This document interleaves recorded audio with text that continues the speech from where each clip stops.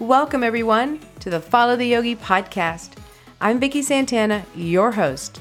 Join me every week where I'll share with you mind-blowing secrets of the practice of yoga, the philosophy of it, the physical practice of it, and I tie it all together so we can apply these secrets to our lives. Stay tuned. You might just find a little gem that will change your life. And now, on to our next dose of Follow the Yogi. If you're easily offended, you're easily manipulated. If you are not conscious of your vulnerabilities and your weaknesses, then you are also easily manipulated. Welcome, everyone. Vicki Santana here, and welcome to this podcast. If you have ever been in contact with a psychopath, you know the devastation they initially leave behind. And no, devastation isn't an understatement. Depending on the amount of time and the level of intimacy that you allowed this person into your life, devastation is actually a tame word. I had an encounter with a psychopath. Now, I always thought that they were serial killers or so obvious to make out that how could you ever be conned by a psychopath? But it was that very mindset that made me a perfect target for the psychopath. Now, this isn't a podcast about the psychopath. In the years that it took me to recover from this encounter, I've learned a lot about it myself, and I wanted to pass some of that wisdom along. Now, this all rides under the umbrella of Svadhyaya, or learning of ourselves. The one question that you can only ask once you've been through the dark pipe is, what qualities did I have that made me prime for the abuse?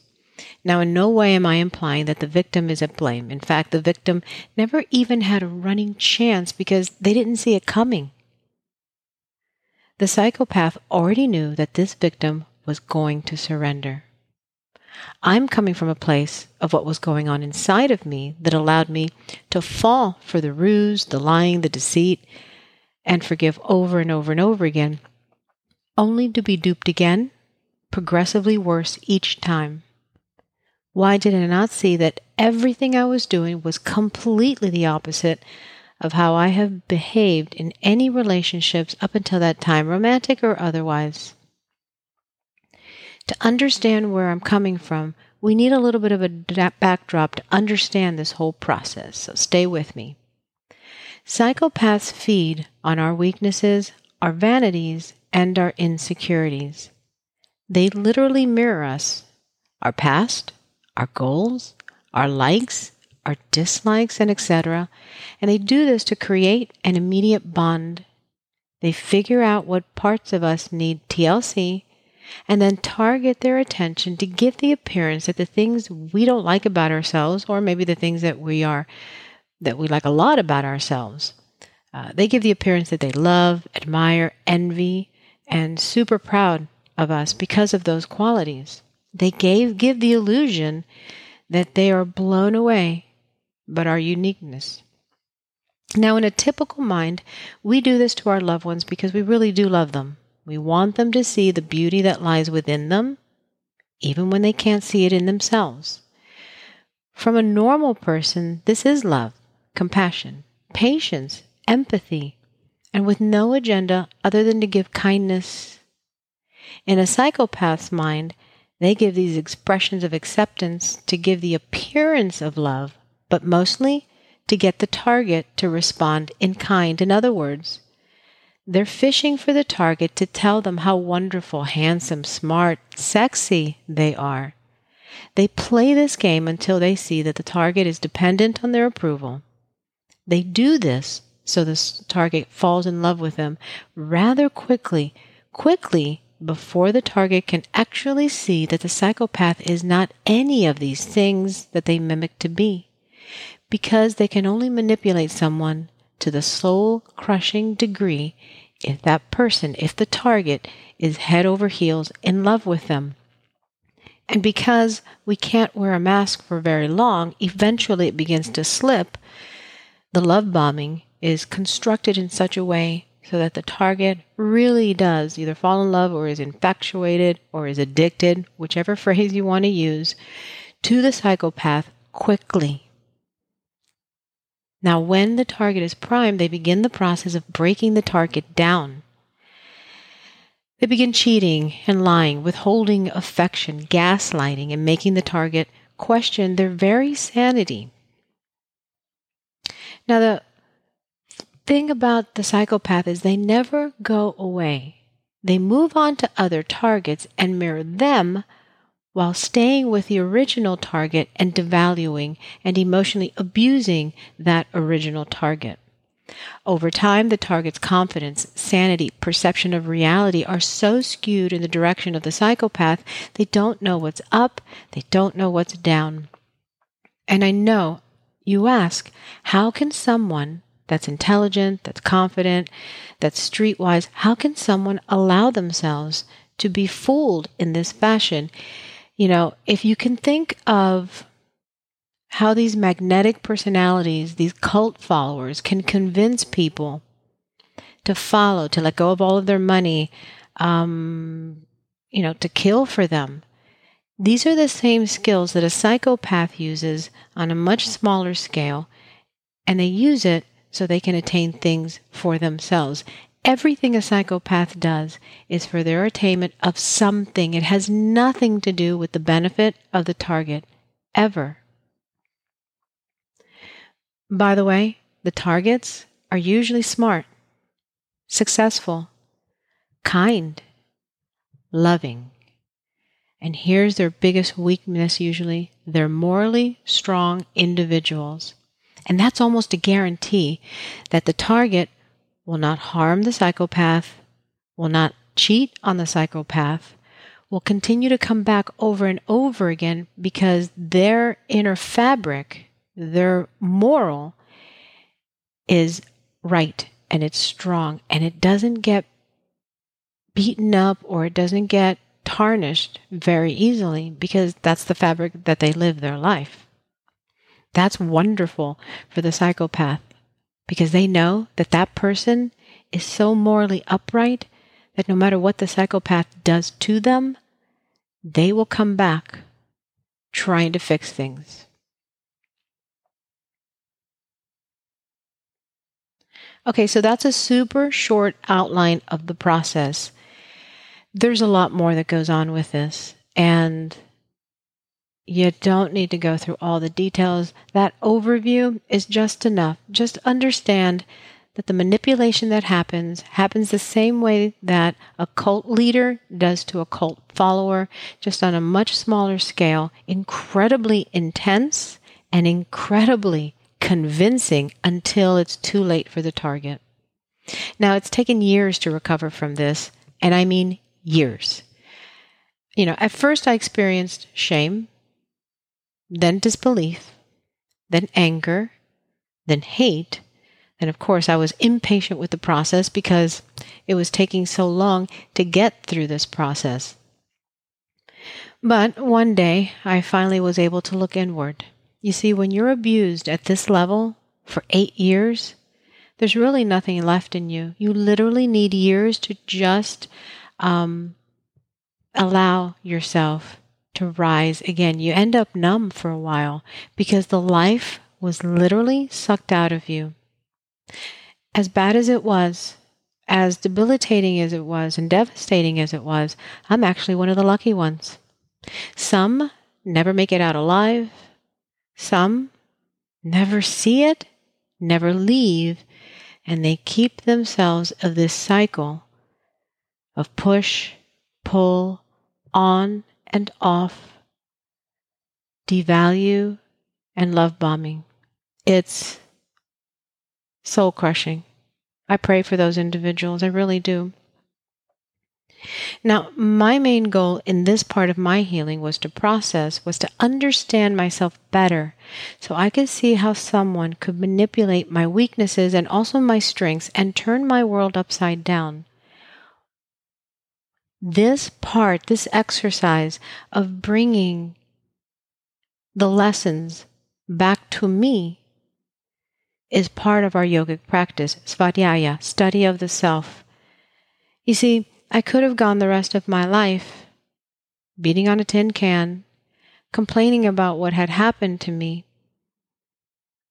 But as a yogi, we have to bring the story back into ourselves, because complaining about the outside world, complaining about what someone else did, or blaming or being a victim, is the ultimate giving over of our power.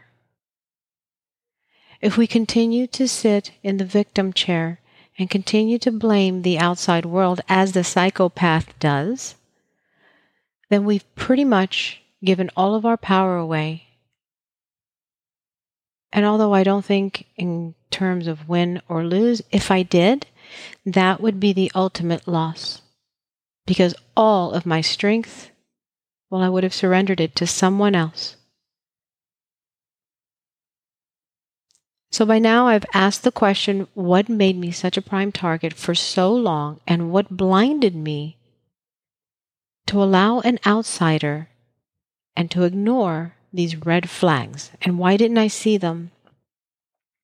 The first thing that I realized was that the person had a mindset that I didn't even know existed. And I know that sounds really naive. I like to think more innocent. I know psychopaths existed as serial killers, as overt narcissists, as people that run a country, but I had no idea that someone who appeared so loving, meek, wounded, kind, sensitive would be a psychopath. I only came later to understand covert narcissism and malicious narcissism. So my first realization was my innocence was what allowed this to even be possible. I don't even want to call it ignorance, because that's almost an unkind word. I wasn't ignorant, although I was. I was more innocent. You see, I believe in unconditional love. I believe in the human condition of continuing to improve ourselves, to right ourselves, to find a deeper meaning of life. Notice how I haven't said these things in the past tense, because I haven't changed my mindset. I don't care to. I still believe in these things, because to not believe in them is to allow myself to be broken at such a depth, at such a point of no return, that I don't want to surrender that. I believe that people mean what they say. I believe that people are loyal and moral and ethical. For me, lying is an absolute wrong thing to do. And if you're in a relationship and you no longer want to be in it, or you want to be with someone else, then you end that relationship that you're in, and you don't turn around and go back. I did and I do believe that evil exists now in human form. And that actually breaks my heart. Some of my innocence has been lost. Now, I believe that every single sentient being has a divine spirit behind them. But I also believe now, I've seen it, I've witnessed it. There is evil in human form. So that mindset of unicorns and Skittles and rainbows, that was my first characteristic that made me prime for the abuse. Because you see, just as a psychopath is going to project their void, their emptiness, their hate, their insecurities, their lack of ability to actually bond and connect with another human being, I was also projecting my frame of reference of life based on what existed inside of me. And instead of using my higher intellect, my buddhi, to see what that person was doing, to see myself what I was doing, instead of seeing us as separate and apart, I made the mortal error of filling in the gap. Now, I say filling in the gap. So instead of seeing the person as they are, I saw them as their potential. When this person would ask me, why are you even with me? I should have said or seen that that was a red flag, that that person doesn't even think they're worthy of me. Why should I think that they are worthy of me? Instead of allowing that person to make or break it, I would fill their shortcomings with my way of being. And this was the most pivotal realization that I made. I never fell in love with that other person. I actually fell in love with the best version of myself. And I want everybody to hear this. It's a little embarrassing that I went through it. But if I can help one person by saying this statement and clarifying it, my hope is that it stops others from falling into this horrible abyss of abuse from a psychopath. Because a psychopath has nothing to give, they really don't give much. Oh, they pretend to. But if you really pay attention, all they're doing is talking. They don't do anything. And here's the sadder part. Everything that they introduce into the relationship, literally, they adopt it from someone else that they're priming, that they're targeting, that they're setting up to play an instrumental role in their life so they can actually mirror their personality, their likes, the places that they go on vacation, the restaurants that they go to, the information that they have in their head. So the psychopath is giving just enough to keep you interested. But me, the target, I'm filling up his gap with who I am and how I do things and how I share and all this other stuff. It was the most wonderful moment of my life when I realized that that person had never given me anything to love. But the gift that he gave me was because he didn't give me anything to love, I brought it upon myself and bridged that gap. And I didn't fall in love with him. I was projecting myself onto him. And I fell in love with the best version of myself because in order for the relationship to work, I had to bridge the gap because there was nothing there coming from the other side. There can't be any there coming from the other side because there's nothing there. Everything that they have inside of themselves is pretending. The emotions are not real. They've learned to mimic empathy and compassion, and they do it with words. But if you watch their actions, they're incredibly cruel and self-serving. So I had to go inside of myself and figure out what my vanities were. What's a vanity?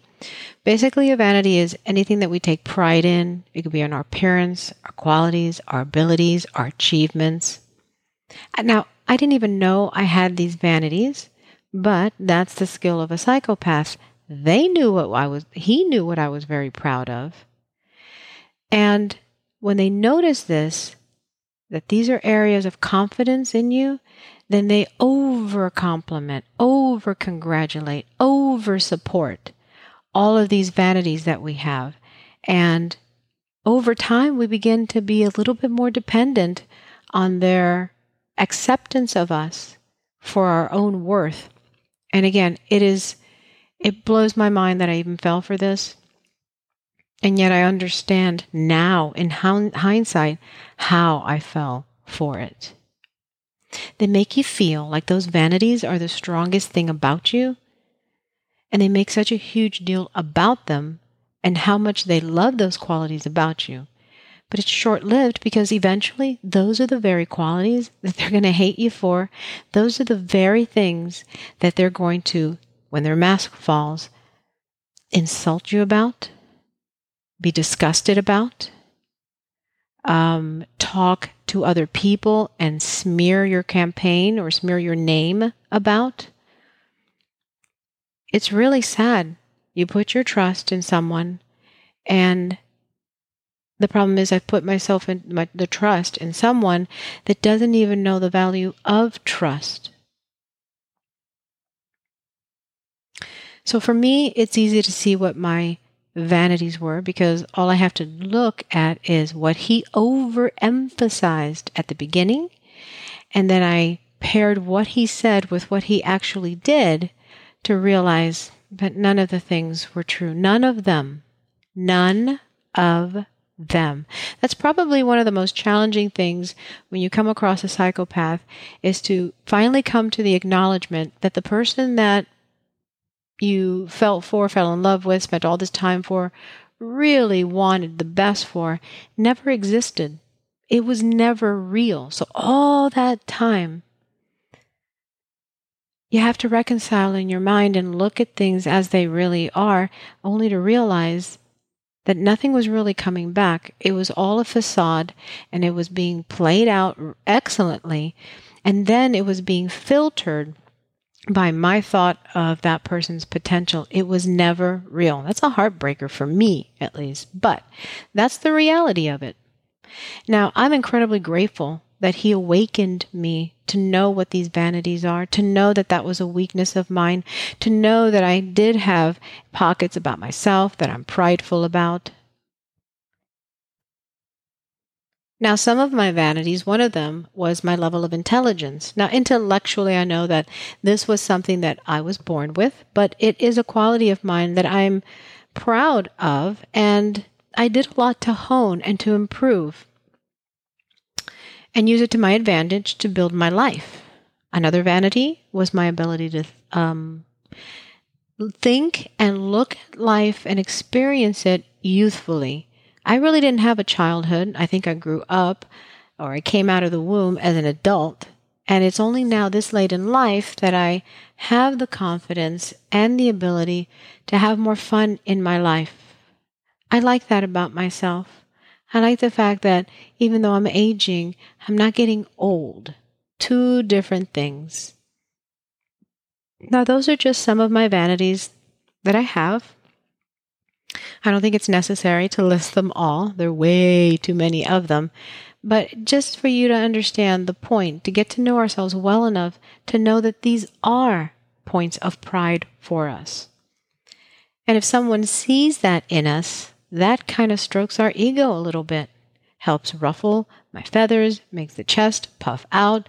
I mean, everyone wants to be recognized. How wonderful is it for someone else to acknowledge the very things that you like about yourself? The danger is that when it's done too much, when you begin to depend on that person's perception of those qualities that you love about yourself, you're basically giving your power to someone else and how you see yourself. You're priming yourself to being taken advantage of. I stress, this is only when you come across any version of a psychopath in a normal relationship. That's not the case. Now, for a really long time, I thought that everything that was exploited in me were weaknesses. I was confused because that person had given me the impression that the same qualities that I held, they held. But a person can only hold on to that mask for so long. And the very thing, the fiber in the core of who I am, the things that I can't change about myself and that I don't have to, they just come out the way I am. Those are my strengths. So instead of seeing myself as weak, as wanting to get rid of these very qualities that were taken advantage of, I started making a list of the things that were perceived and used as weaknesses, as blind spots, and started looking at more as strengths instead of weaknesses. Now, the fact that I didn't have strong enough boundaries, or that I didn't see those things as being able to be taken advantage of, didn't make the qualities that I had a bad thing. So after a period of being incredibly numb, I started taking inventory of the very things that were considered weaknesses, but that were actually my strengths, and here are just some of them. The first one is, I like action over words. Now, I'm a humble person. I know that everything that I've done, I haven't done by myself. It's been with the assistance from others, teachings from former masters, and I don't own the result. In fact, I think it's very arrogant and uncomfortable for me to constantly be touting my successes. But that should have been a red flag for me. Instead of watching someone's actions, I listened to their words, and I believed their words more than I did the action. If you find yourself in a situation where what someone says and what they do are two totally different things, or even remotely or inconsistent, take pause, take a step back, no matter how much you have invested, because I promise you, if all we're paying attention to are the words, and we're not paying attention to the actions, it's not the words that are going to hurt us over time. It's the actions when they don't sync up with what you're approving to have in your relationship. Another one of mine is I have a ridiculous strong moral compass, and I pay strong attention to rules and ethics. It's the way I am. I get to fall asleep, put my head on my pillow every single night with a clear conscience. I believe in integrity of doing the right thing, even though no one is watching. That became a weakness in this relationship because, again, I protected that part of me I projected that part of me into the other person. It was unfathomable to me. I couldn't believe that someone did not have a moral compass, a conscience, and would want to impart harm onto someone else. It didn't register for me. And that's one of the things that set me up. I really didn't think that people walked on this earth for the sole purpose of using people, taking advantage of people, and not giving it a second thought. Whew.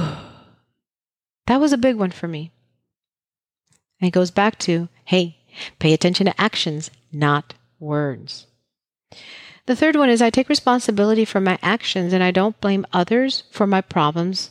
And I actually probably take responsibility for the actions of other people just to be on the safe side. This became a weakness in the relationship because the only person that I can control is myself. And I was constantly thinking of what I can or what I have or what I should be doing to make the situation either better or what I did to make the situation the way it was. What I didn't understand was psychopaths don't take responsibility for their actions like ever. They are in the perpetual mood or the perpetual cycle of being a victim. They don't do anything wrong. Everyone is poo-pooing on them, and they constantly have to be saved. If you look at a relationship, or the relationships, if you even want to call it that a psychopath has, number one, they're probably sucking the spiritual vibration out of multiple people. Number two, they convince people to do things that honestly they should be doing for themselves, but they either don't want to, don't like to, they're too lazy, they think it's beneath them, whatever the reasoning is. There are people that are doing things in their life to help them, thinking that it's being reciprocated and completely unaware of being used. I couldn't believe how many individuals, the psychopath that I knew, how many individuals believe the ridiculous stories that he put himself in as a victim. I can't believe it. I mean, I guess I do believe it because I did the same thing. I believed all of the ridiculous stories. I'm shaking my head as I say that because now on the other side of the pipe, it's insane. So my weakness, my blind spot was it wasn't just me. I wasn't the only one that was responsible in this coupling. In order for a relationship to work, both parties have to take responsibility for what they do, change behavior on an as-needed basis, or leave. But me putting it completely and squarely on my shoulders and then trying to see what I can do to fix it when there was nothing to be fixed. You can't control the actions of someone else. You can't fill the gap for someone else. Can't change anyone else. It has to be 50-50. If it's only one person fighting for it, it's going to fail. And that one person is going to be left empty. Another quality that I have that turned out to be a weakness with that person, but I think is a strength, I'm compassionate and I'm gentle. I have a really hard exterior at times, but in the center, I cry. I weep. I spiritually bleed for humanity. I just don't wear it on my sleeve. Because I feel like no one should have to endure pain, but I also know that we all have our own dharma and our own karma.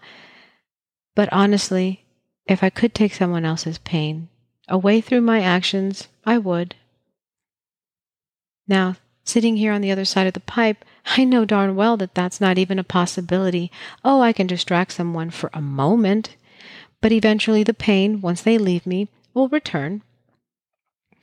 It's above my pay grade to try to take the pain away from someone else. And I spent years trying to take away, here's the kicker, fake pain away from someone. Ugh. And the target kept changing. So even if I could take the pain away from someone, the fact that it was fake and the fact that it constantly changed, the story changed, the events changed, the pain changed, exhausting. Even if I could take the pain away, I wouldn't be able to because the target was always changing because pity was something that fueled that person. Another strength of mine is that I apologize. And quite frankly, I mean it and I do it often. Because I understand that I have faults. I understand that I play a role in every single situation, every dynamic, in every relationship in my life. I know that nothing happens in a vacuum, and if there's something going awry in a relationship, I'm contributing to it. Maybe a little, maybe a lot, but I'm contributing to it. So I apologize often. Now, here's the rub. Here's the difference. For a psychopath, they only apologize if they can get something out of it. I would apologize in order to restore the peace and trust. The psychopath apologizes so they can move on to the next thing. They just want to get rid of this particular confrontation because it's energy wasting for them. They don't believe that they've done anything wrong. They're not sorry for anything, but they say, I'm sorry, to just kind of shut you up so they can go back to doing what they were doing before. But you see, now that you found out, they're going to do it a little bit better so as not to be found out. So when a psychopath apologizes, it is not like you and I apologize to we really do feel remorse and we're apologizing. For a psychopath, it's to get something out of it. I remember him saying, it's only wrong if you get caught. Oh, that just kind of hit right to the core because that's not the case. Another strength that I have that was used as a weakness is I strive to see the good in others. I'm not going to apologize for that. I think that everyone deserves a chance, no matter how many times they've messed up. If they're really trying through their actions, I think everyone deserves chances. Everyone, because none of us are perfect. I think everyone deserves to have the goodness seen in them. Now, I used to believe that there is good in everyone. I think I still believe, I think I'm going to change my story. I think there is good in everyone. I'm not so sure that everyone sees that inside of themselves, depending on their conditioning. So with that said, I believe that there's good in everyone. I don't believe everyone accesses that good inside of them. So even if they have good in them, my job is to stay vigilant and to stay aware for the individuals that don't access the good that's inside of them. I also understand the insecurity of other people. Here's the difference. I understand insecurities to help people, to create a connection with people. A psychopath understands and uses people's insecurities to manipulate, abuse, and exploit other people. Another quality of mine that I like is I love all children and animals. I consider these to be the innocents. They were brought on this planet into families, not of their own choosing, but to be loved and understood and raised. For a psychopath, that's not the same. In fact, anything that takes attention away from a psychopath is a problem, is an obstacle. I'm not going to go into details on how I know and have personal knowledge of how a psychopath and why a psychopath, through their actions, does not love children and animals. I'll let you draw your own conclusion to that, but it has been witnessed, and it is gut-wrenching. Another quality that I have is I'm able to enjoy time alone, like days and days. I like my own company. I like to be able to have the space, the time, the silence for introspection. That became a weakness because it takes a lot of time to be able to do the other stuff that the psychopath needed to do. So me wanting to be on my own and by myself was great. So they can get done what they needed to get done, whatever they were getting done behind the scenes. However, when they wanted to come back and I still was enjoying my time by myself, that would be like the biggest insult. How dare I not have any time for that person when they wanted it, the way they wanted it, after they were done getting attention from others. It's crazy, right? Another weakness was that I was too trusting. Again, it all boils down to, I really do believe people are good. I believe what people say. I believe that people are not in it to win it all the time. That's not actually true. And we have to stay vigilant to look out for those people. I'm not saying being so untrusting, because you can't build relationships, you can't build a life with completely untrusting people. I say I'm going to trust people until they prove me otherwise, until they prove to me that they don't deserve my trust. And if they don't deserve my trust because of their actions, then they don't deserve a place in my life. Now I can continue on and on with the different strengths and weaknesses and vanities that I had that led up, that made me vulnerable, that made me blind to all of that. But the details, again, they don't really matter as much. The golden rule is what I'm living my life through now. Yes, treat others as you would want to be treated. Here's the thing. Make sure you're being treated the way you would treat someone else. That's a huge turning on its head, the concept, because I did the golden rule. I treated others the way I wanted to be treated. Why didn't they teach us? Make sure you're being treated the way you want to be treated. Now, I'm not saying in the exact same way, but being afforded the same level of respect, honesty, loyalty, and the list goes on, that you're giving. Get that back in return, and make sure you're getting that back in return through actions.